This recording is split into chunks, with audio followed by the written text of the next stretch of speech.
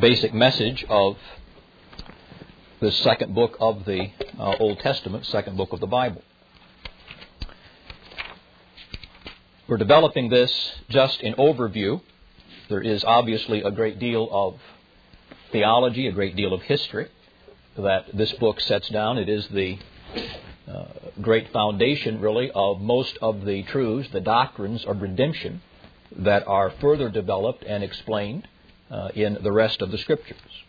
I've suggested that there is hardly a doctrine of redemption, hardly a doctrine of salvation, that in one way or another does not find its beginning, or at least the beginning of explanation, here in the book of Exodus.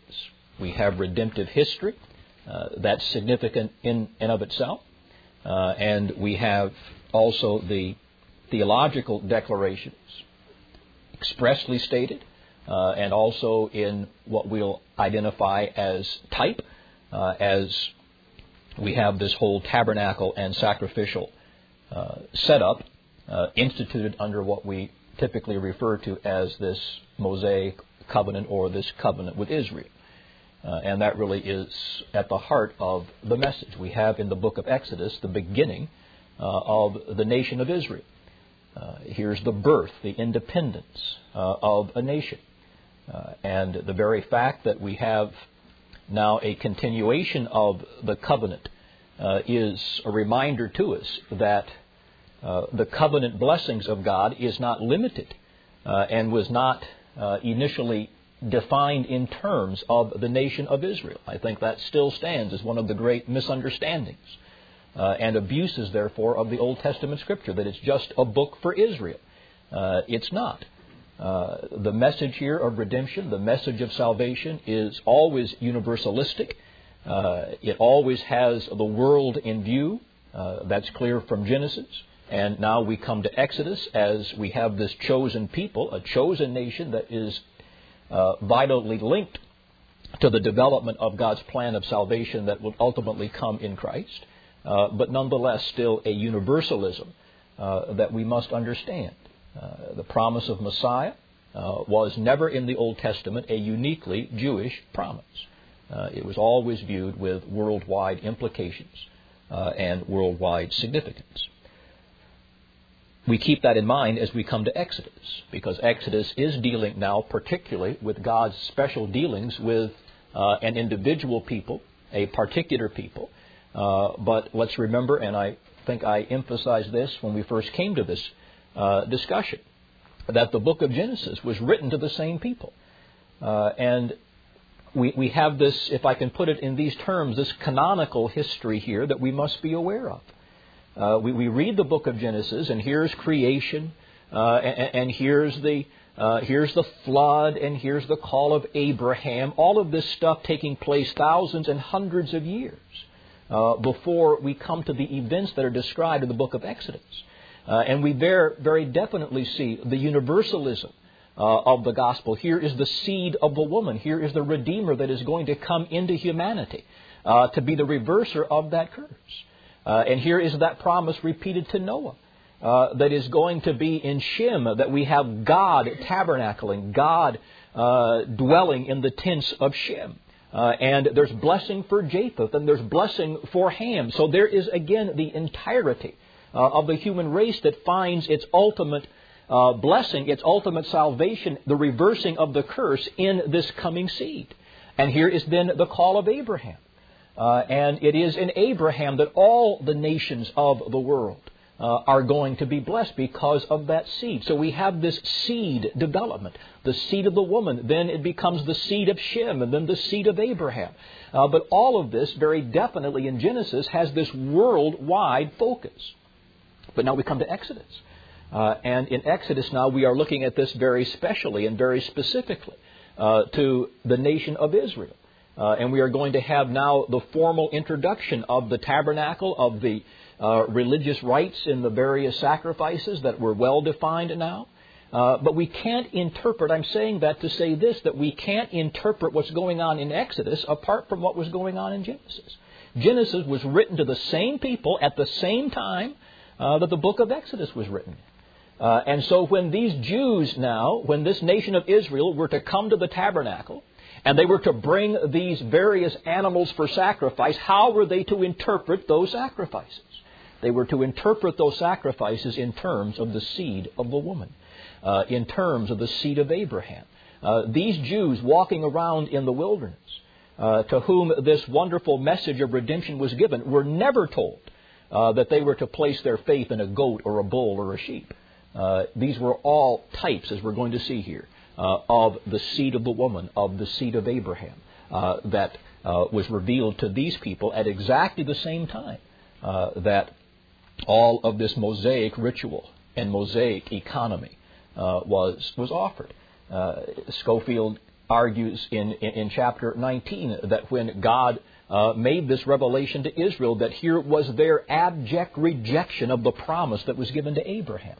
That is probably, and I say this as kindly as I can, that is probably one of the stupidest things I've ever read. Here is the revelation of God that is revealing the gospel. The same gospel that was revealed to Abraham is now revealed to these people in terms of this picture administration. But nonetheless, it is the same gospel. Remember what Paul says in 2 Corinthians chapter 3. What's the difference? What is the difference between what Paul preached and what Moses preached? You study carefully 2 Corinthians chapter 3, and you'll find this, that Paul is contending that what Moses preached and what I preach is exactly the same thing. But yet my ministry is superior to the ministry of Moses. We live in a dispensation that is superior to the dispensation of Moses. But what is the nature of that superiority? It is not the message. It is the same gospel that Moses preached, that Paul preached. But the difference is in the administration, in the way that is preached. Paul says, no longer do we go through all of this stuff. I'm paraphrasing. No longer do we go through all of this stuff, but we speak it plainly. All right, we speak the message plainly. All of the ritual, all of the types, all of the foreshadowings have now been set aside. They were foreshadowings of the reality. Now, I'm saying that because we're looking particularly here at Exodus chapter 12. As we consider this theme of deliverance in the book of Exodus, how God delivered His people, who it is that God delivered, and why did God deliver, and where did God deliver. This great theme of deliverance runs all the way through the book. God delivers His people to bring them to a place of service unto Him. From one bondage, and if I can use really the terminology that Moses uses in this book, from one bondage into another bondage.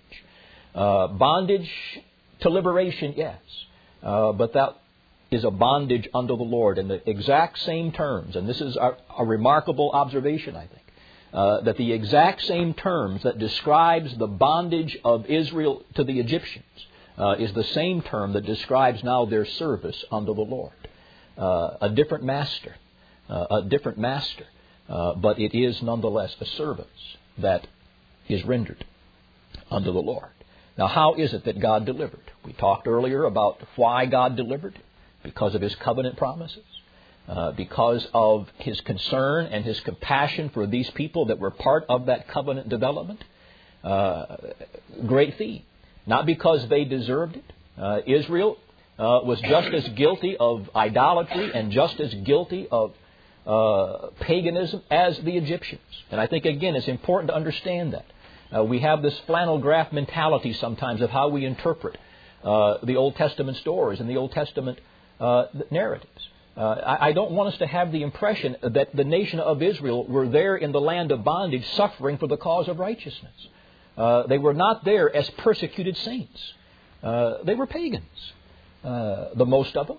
There was a remnant according to grace. There always was and there always will be. But the most of them, and we see this certainly demonstrated not long after they leave the land of Egypt, the paganism and the idolatry. Joshua makes this very clear. God delivered them by grace.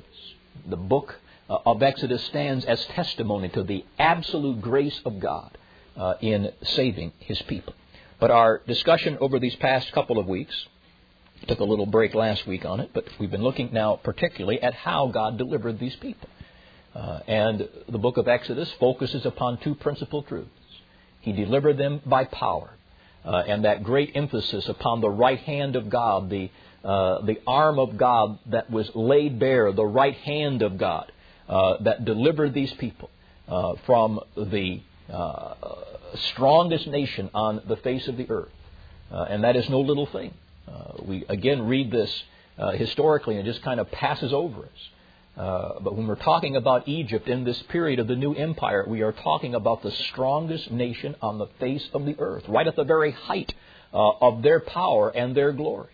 But God considered the Egyptian government, He considered the Egyptian gods as nothing. They were nothing before Him. With what ease He delivers His people. So they're a focus there upon the power of God. How does God redeem? It takes the power of God to redeem then even a sinner from the bondage of his darkness. But then the focus upon the blood. He delivered by the blood. Notwithstanding the omnipotence of God, there could not be the redemption apart from the blood. Without the shedding of blood, there is no forgiveness. Without the shedding of blood, there is no release from sin. And the book of Exodus here is a picture prophecy for us. It is a picture illustration for us of what God does in requiring and in effecting, I should say, the salvation of the sins, from the sins of His people. Now, the emphasis upon the blood is very clearly set down for us in chapter 12, where we have the institution of this first Passover. Perhaps one of the most well-known stories in the book of Exodus. The great event of the Passover, the climax of that series of 10 plagues. As the Lord announced to the land that there would be the death of the firstborn right across the land unless there was the shedding of the blood of the lamb and the sprinkling of the blood of that lamb upon the doorpost, the lintels of every house. Every house that had the blood, the firstborn of that home would be spared. But when there was no blood, there was going to be the execution of death right across the land. And this, I say, is the climax to this whole series of plagues. But in this institution, then, of the first Passover, which became, as we're going to see here in a moment, one of the most important yearly celebrations for the people of Israel, God was teaching them by picture what the Lord Jesus Christ was going to do. And if we come to this Passover celebration without seeing Christ, we miss the implication. And I don't say that just from our perspective. All right? And I want to be clear here. I'm not saying that just from our perspective. It is not just that I have Paul that tells me Christ, our Passover, was sacrificed for us, that gives us the warrant for seeing Christ here. We have to understand, please, that these people did not interpret the Scripture in isolation as we tend to do. Here is all of this preceding. That's why I started here. Here is all of this antecedent revelation. Here is this promise of the seed of the woman. Here is this promise of the seed of Abraham. Here is God manifest in the flesh that was promised in the book of Genesis that would be the Redeemer of God's people, that now carries through into the book of Exodus as well. And those in the Old Testament dispensation that were truly saved by putting their faith, consciously putting their faith in the person of the coming Redeemer. They did not know everything that we know. They did not know His name was going to be Jesus, that He would live in Nazareth. They didn't know at this time that He would be born in a little town called Bethlehem. There's a lot they did not know about the attendant circumstances of the life and the ministry of this one. But they knew that the seed of the woman was going to bruise the head of the serpent. They knew that the serpent was going to bruise the heel of this seed. There was much they did know in general terms, but the focus upon the person. Yes, more and more details are given. But one of the ways that God revealed these truths is by giving them very basic pictures and very basic object lessons of what the reality of Christ was going to do. And we call these types. All right, we throw this word type around a lot. That's a type of this, a type of that. Now, I know we've addressed this before, but I want us to keep this in mind and plug this in as we come to Exodus chapter 12. Exodus 12 is a type of the Lord Jesus Christ and His sacrifice for His people.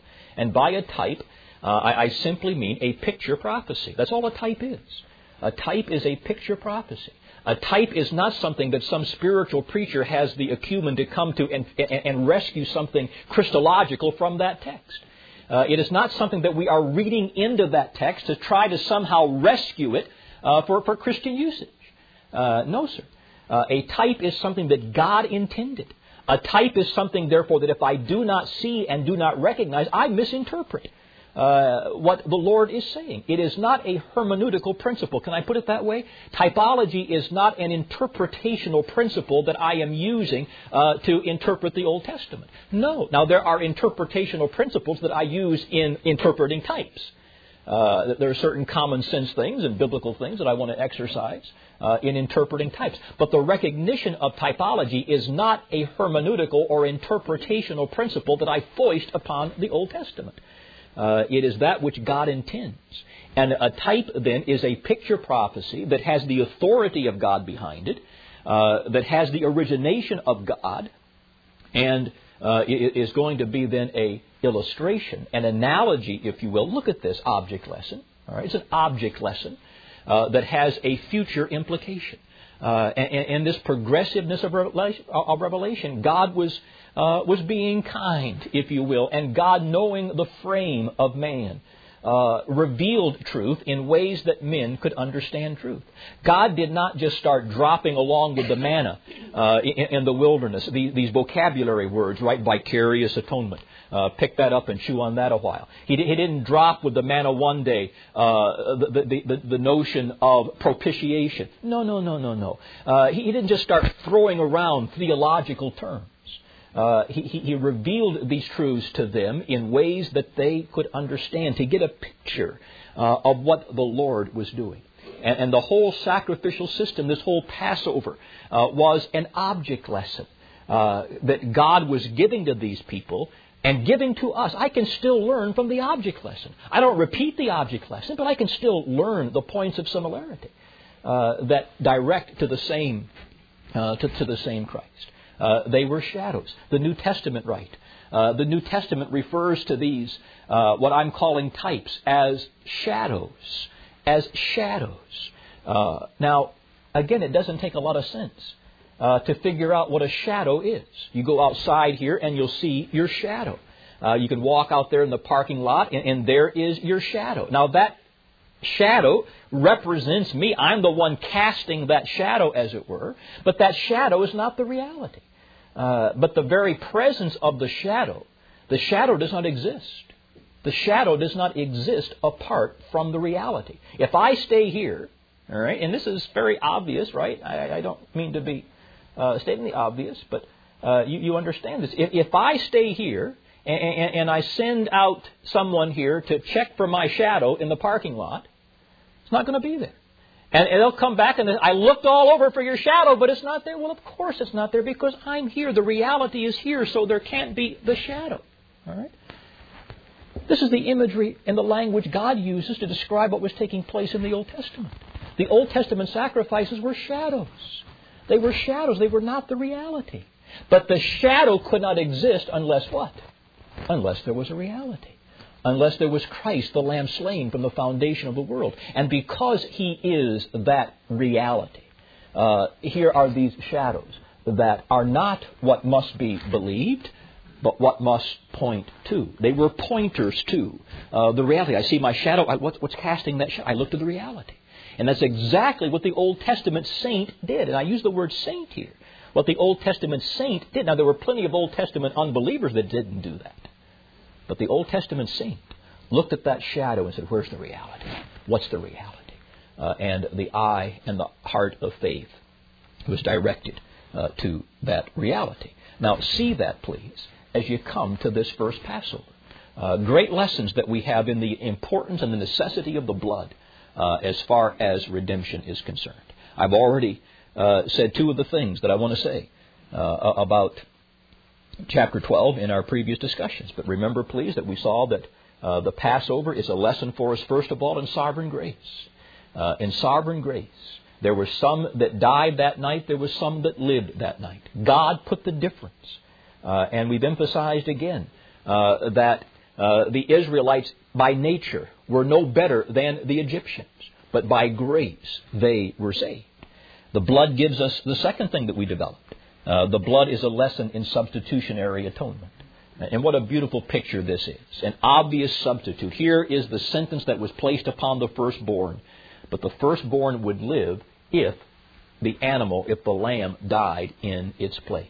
If there is to be the life of the firstborn, if there is to be the life of that one that is spared, that is saved, it is because of someone other, someone outside of himself, that took the penalty, that took the death, and as a consequence, he lives.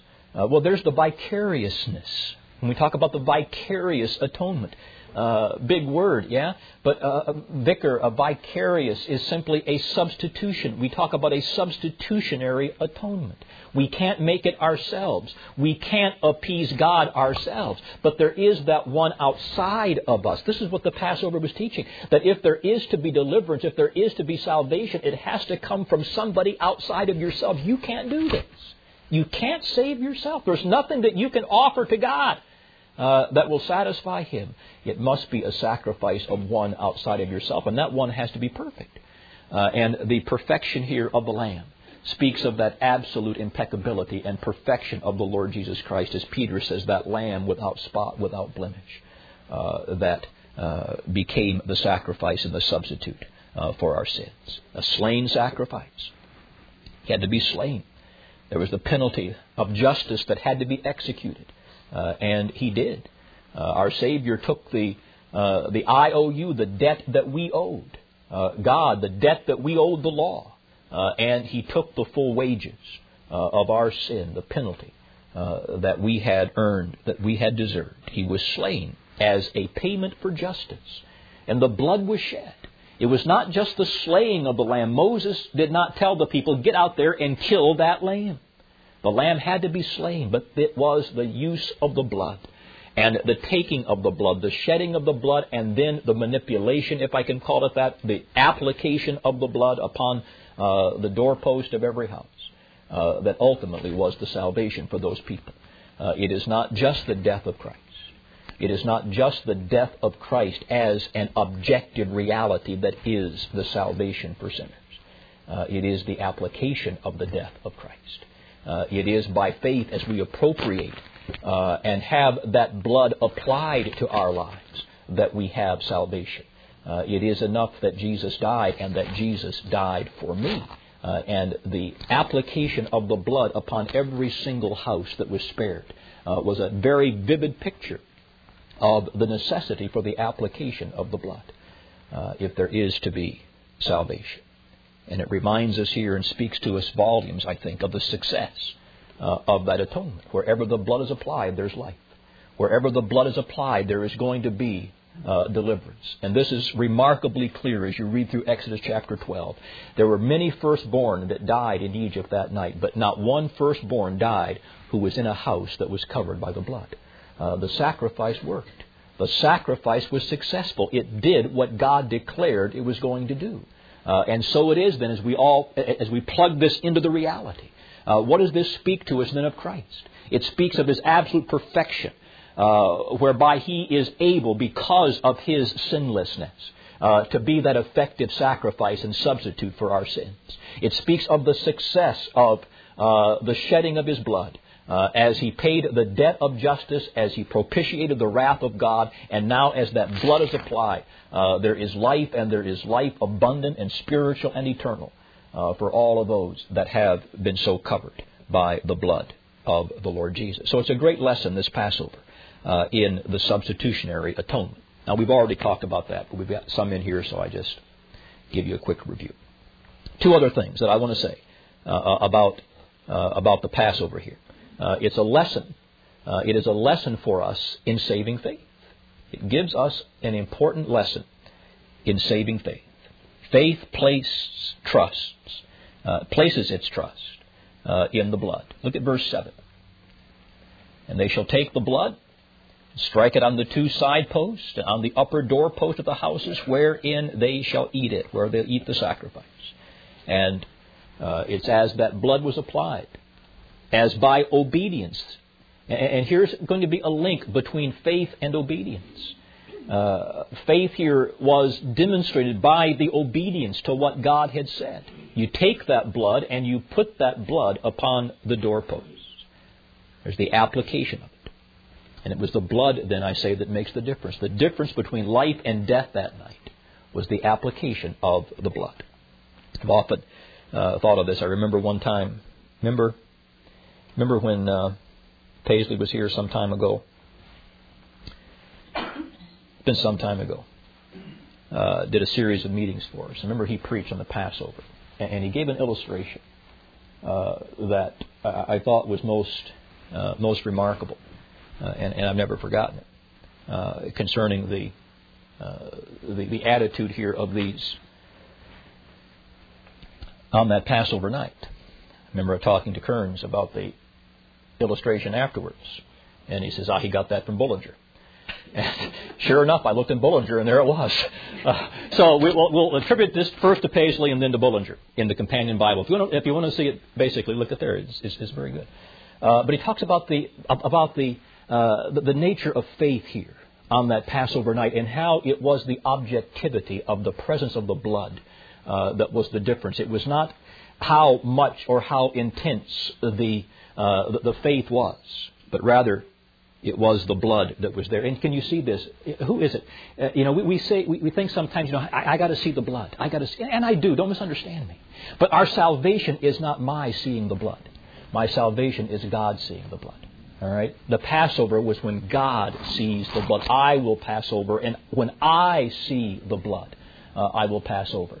And here is this objectivity in the atoning work of Christ that is the objective basis for our salvation. So I was impressed with Paisley, but then somebody gave me Bullinger one time. This has come from the Companion Bible. You have the Companion Bible. Bullinger is so dispensational. He would put Schofield as a candidate for teaching the Sunday school class. Got some strange notions in places, but sometimes the insight is really quite remarkable. So I went to Bullinger. Here's what Bullinger says. The blood was a token for Jehovah. Faith in the fact that it had been sprinkled gave peace to all within. It was not and is not the act of faith which secured, but the truth that was believed. If no blood, belief that it was there gave no security. If blood was there, doubt as to the fact would destroy peace, but it would not destroy the security. Now, Paisley put that in a nice little story about, some guy tossing and turning that night. And that's a remarkable picture. All right? And you can well picture that. Here are 2 firstborn kids in Israel. And they heard everything that Moses said. And they heard their father taking the lamb, or saw their father taking the lamb and killing the lamb and putting the blood there. They heard all of that. They saw it being done. And they went to bed that night.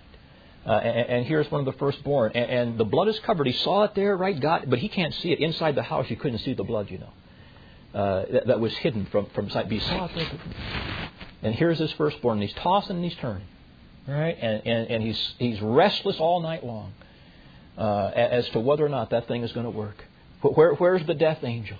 Is he near our house? And there's this and he painted this picture. We're getting. But what happened? Here's this kid that tossed and turned all night, but the kid woke up the next day. Didn't have much peace. Didn't have a whole lot of faith. Was not subjectively in joy, but he was saved. Not because of the degree of his faith, but because of the objective presence of the blood. You see. And here's another kid who saw the same thing, who heard the same thing, and he sleeps. The blood is there, and he sleeps in peace. And he sleeps in peace and confidence. Both of those kids were equally saved. All right, they were both equally saved. One enjoyed it a bit more, had a bit more peace, a bit more confidence, but he was no more saved. It is not the degree of our faith. How many times have we harped on this? Have you heard this put to you people here? that it's not the degree of your faith that saves, it's the object of faith that saves. It is the object of faith that gives value to faith. Saving faith is not saving faith just because I have faith. It is not saving faith because I'm diligent in it, because I'm fervent, and because I'm really having peace in it. No, saving faith is saving faith because the object of that faith is the blood of the Lord Jesus Christ. It is the object of faith that determines the value of faith. The Passover gives us such a vivid lesson of the objectivity of that faith. And I dare say that there were Egyptian kids that night who probably heard what was going on and saw some of what was going on, and they scoffed and they mocked and they went to bed that night with plans of what they were going to do tomorrow. But they didn't like it. They died. They died. Going to bed with a false peace and a false security, blowing off the Word of God. No. They died. They died. The objectivity. So I say the Passover gives us a very vivid lesson, a very picturesque lesson of what saving faith is. But it also says something about finding our sustenance in the Lamb. This is, I think, something that we fail to focus on sometimes. But after the blood was shed and the blood was applied, then this lamb was to be eaten. You have the instructions for that in verses 8 and following. And they shall eat the flesh in that night, roast with fire, and unleavened bread, with bitter herbs, they shall eat it. Eat not of it raw, nor sodden at all with water, but roast with fire, his head with his legs, and with the purtenance thereof. And ye shall let nothing of it remain until the morning. And that which remaineth of it until morning, ye shall burn with fire. Got to eat this thing. Eat this lamb. Now this lamb represents Christ. It represents Christ. Here is that one that was just slain for them. Here is that one whose blood was now sprinkled as their deliverance, as their salvation. And now the instruction is to eat it. To eat it. Take this one. Take this lamb. Feast on this lamb. Feast on this lamb. The slain lamb became food for new life. It's a symbol here. The eating is always in the Old Testament a symbol of peace. It's a symbol of fellowship. Once at enmity, now at peace. There's reconciliation. So you sit down to meal with someone. It's a picture of peace and communion. That certainly is there. But the thing that strikes me here is the assimilation. I see here the assimilation of that lamb to itself. Can you see the parallel of this to John? Look at John chapter 6. And I think the Lord is playing upon this very thought. John chapter 6, verses 48. Christ says, I'm the bread of life. Your fathers did eat manna in the wilderness and are dead. This is the bread which cometh down from heaven, that a man may eat thereof and not die. I am the living bread which came down from heaven. If any man eat of this bread, he shall live forever. The bread which I give is my flesh, which I will give for the life of the world. Verse 53. Verily, verily, I say unto you, except ye eat the flesh of the Son of Man, and drink his blood, ye have no life in you. Whoso eateth my flesh and drinketh my blood hath eternal life, and I will raise him up at the last day. For my flesh is meat indeed, and my blood is drink indeed. He that eateth my flesh and drinketh my blood dwelleth in me, and I in him. Eating the flesh. Drinking the blood of the Lord Jesus. Now, this is not literal, obviously. This is not literal. We do not eat the flesh and drink the blood of Christ in a literal way. That would be impossible as well as absurd. But Christ here is speaking of that assimilation. You assimilate me. Here's faith, and here is the operation of faith that takes that life of Christ, that takes that death of Christ, and now assimilates it, as it were, to self. Here's the appropriation, the constant appropriation, as that which we eat becomes part of us. And again, I don't know how this works. I don't know how this works. What you eat, how does that work? You chew it up and it gets there and it turns all that stuff, becomes part of you somehow. I don't know. You know. I don't know. But what we eat becomes part of us, right? There's that you are what you eat, they say. That's true to some extent, I suppose. It has to be true to some extent. So you watch what you eat. Well, spiritually it's true. What do we eat? What are we feasting on? We want to feast upon Christ, and we want to eat Christ. And the idea here is the assimilation of Christ to ourselves. We allow Him, we make Him by this partaking to become part of our very being and part of our very fiber. We are sustaining ourselves. We eat to sustain life. All right, and here is this sustaining of our spiritual welfare and our spiritual enjoyment as we partake, as we eat, as we feast upon the Lord Jesus Christ. And it's not just a one-time meal. As we're going to see, this was done on a yearly basis, this celebration. And feasting on Christ is not just a one-time meal. The more you do it, the better. All right, we've been eating a bunch of junk here these last few days. Been eating a bunch of junk. It's Christmas, right? So we eat junk at Christmas. But you don't do that all the time, right? And you eat the good stuff, but you don't do that constantly. You eat it, regular basis. But you feast always. The more you feast on Christ, the better you're going to be. You wouldn't think of just having one meal a week for your physical food. You wouldn't get on well. You wouldn't get on well. You're not going to get on well if you have one spiritual feast and one feasting upon Christ per week or per period or per whatever. It is a daily feasting upon Him, the constant nourishment for our faith that will then intensify and then will grow. So faith sustains itself in the Lamb. Saving faith is objective. It's initial, yes, as we place that faith upon Christ. But saving faith never stops. And sanctifying faith has the same object as justifying faith. It's always focusing there as we draw our attention to that Lamb of God. Then I also see here that this faith begins a new life. The Passover began something. Chapter 12, verse 2, this month shall be unto you the beginning of months. The beginning of months. Here is this Passover celebration that marks their deliverance, that marks their redemption. It was the beginning of something. I think it was Tozer. You ever read Tozer? Old Christian Missionary Alliance, was it? Spiritual man. Enjoy reading some of Tozer's stuff. But recall a line that he had a title of something. I forget where it was. But he talked about faith as a journey and not a destination. You see, faith is a journey and not a destination. It's not just a one-time deal, you see. And his point is, again, what we have made here very often, it's not did you believe, but are you believing? You see, faith begins something. Faith in Christ is not an end, just a one-off operation. It begins a whole new life. And that, I think, is the implication that we have here. This marks the beginning of months. Here is the beginning now of your journey, if you will, into that promised land.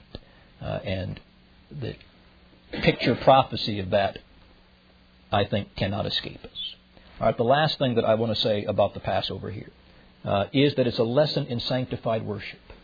The Passover gives us a lesson in sanctified worship. It's a public testimony.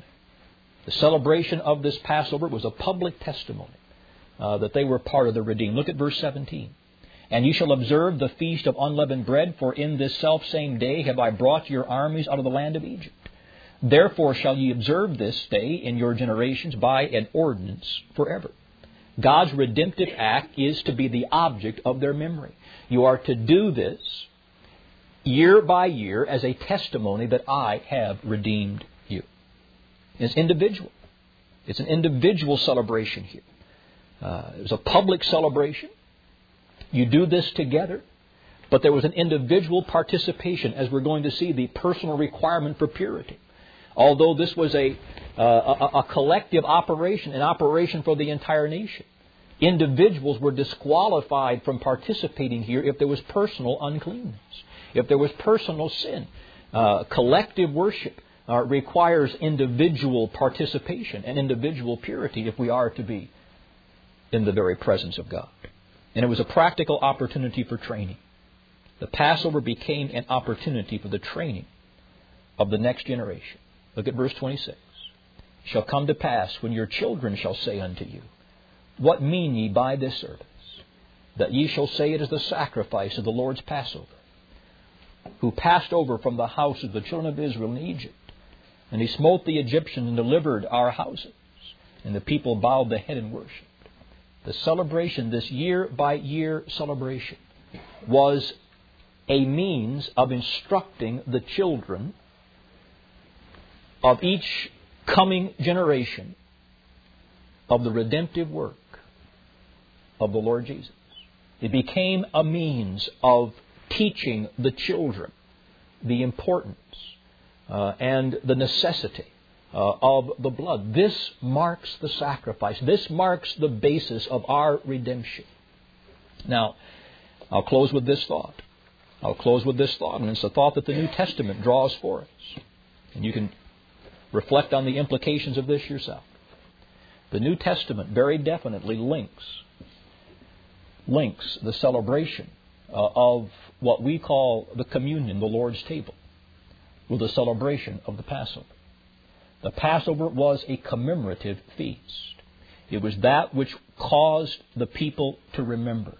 It was that which was making the people reflect upon what God had done in redeeming them. The New Testament counterpart to that sacrament is the Lord's table, a feast of remembrance, a feast that is designed to teach, to remind, to publicly testify to the union that we have in Christ, that He has redeemed us. There's that public testimony. And here is this constant reminder. This is repeated over and over and over again. Why is it? Why is it that the Passover was repeated? Here was a sacrament that was repeated over and over and over again because of the proclamation of this message, a message of remembrance. And what it symbolized is that which is to be over and over again enjoyed by the people of God. And so it is the communion. We don't repeat our baptism. Our baptism is a one-off operation. But the Lord's Supper is that which is over and over and over and over again. And it becomes a means, and this is the point that I'll leave you with. It becomes a means of teaching our children. It becomes a means of teaching our children. We've addressed this before as to why in this particular church we have certain restrictions as far as the table is concerned, as far as your children are concerned. I've been in places where kids 2 years old are putting their hand in the communion and taking this and taking that. We don't do that. We have restrictions. We have age limits. We have the profession of faith that the child must give to the session of this church before there is the celebration, the partaking of the Lord's Supper, and that is good and that is wise. This is no light thing. This is no casual thing.